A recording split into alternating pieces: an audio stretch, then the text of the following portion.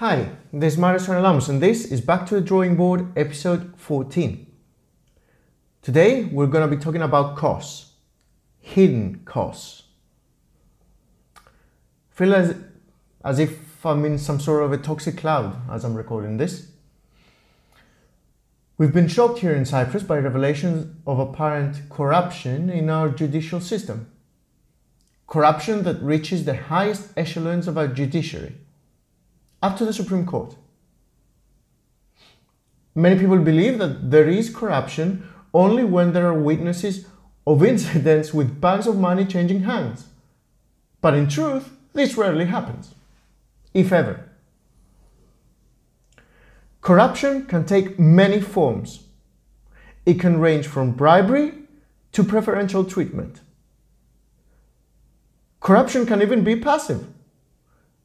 If while noticing an unlawful act taking place, one recognizes that the wrongdoer is someone that they wouldn't like to see punished, they can turn a blind eye to the incident and let everything go.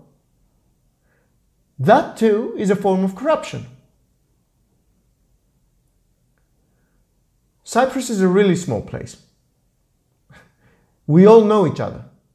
You can't swing a dead cat on this island without hitting in the face someone you know. This extends to our judiciary. Now, couple this with the fact that just like in any relatively secluded and more traditional society or naive society, as a not so silver-tongued friend from abroad called us the other day, children tend to follow in the professional footsteps of their parents, and you have everything it takes for an explosive mix to go off. Because the children of our judges wanted to get into the legal profession need to get professional experience before they're able to climb the ladder. And the only way to get this experience is by working at law firms. They can become Supreme Court judges straight off the bat. Now, I'm sure you can imagine how inclined a judge would be to rule against someone whose lawyer is working at the same firm as the judge's offspring. And so our Supreme Court judges don't just cost us a lot of money, they also cost us something much more valuable. They cost us our peace of mind. Even if none of them has done anything wrong, I'm not the one to judge that after all. The perception of injustice is suffocating our society.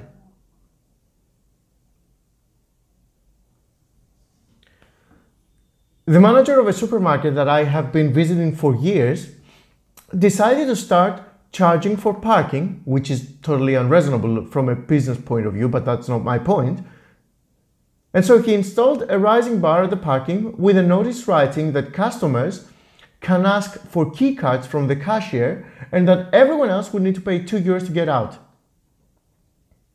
So I go in the store, purchase a few things of about €20 and ask for the key card from the cashier, and the manager, who happened to be nearby, said, "No, you have to pay €2 to exit." Well, I reminded him that the notice said that the customers would get in for free and that in my 10 years visiting them, I had not even once, paid with cash. I only use cards, so even if I agreed to his blackmail, I would still not have a €2 coin to exit the parking lot. He insisted, claiming that he didn't care about people like myself who shop small amounts often because we create bottlenecks at the cashiers and he can't work like that.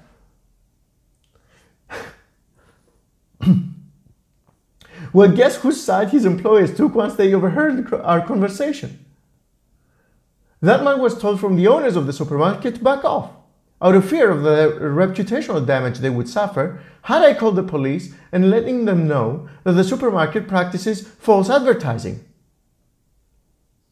The potential cost, which was somewhat hidden, being not immediately monetary, made them reconsider. I've oftentimes said from this spot that Greece will take almost 100 years to recover from the financial crisis. And that is because as things are at the moment, the culture is such that passes people the message that they will each of them be much better off if they put their personal interests first and foremost at the expense of everything else. People receive the message that it pays off not to pay your taxes. It pays off to loot, to attack the police. It pays off to be an anarchist. well, good luck getting back on track like that. Anarchists in Greece don't just cost the public and private property damage they cause.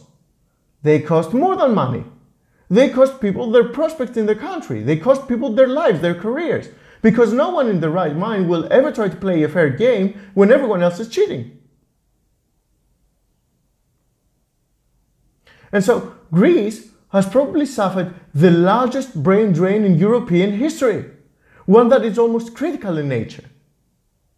The best and the brightest have left and are now producing in other countries, whereas their homeland, which paid so much to educate and develop them, is only left with the liabilities of providing pensions for the previous generations with the ever-decreasing income of the youth that has been left behind.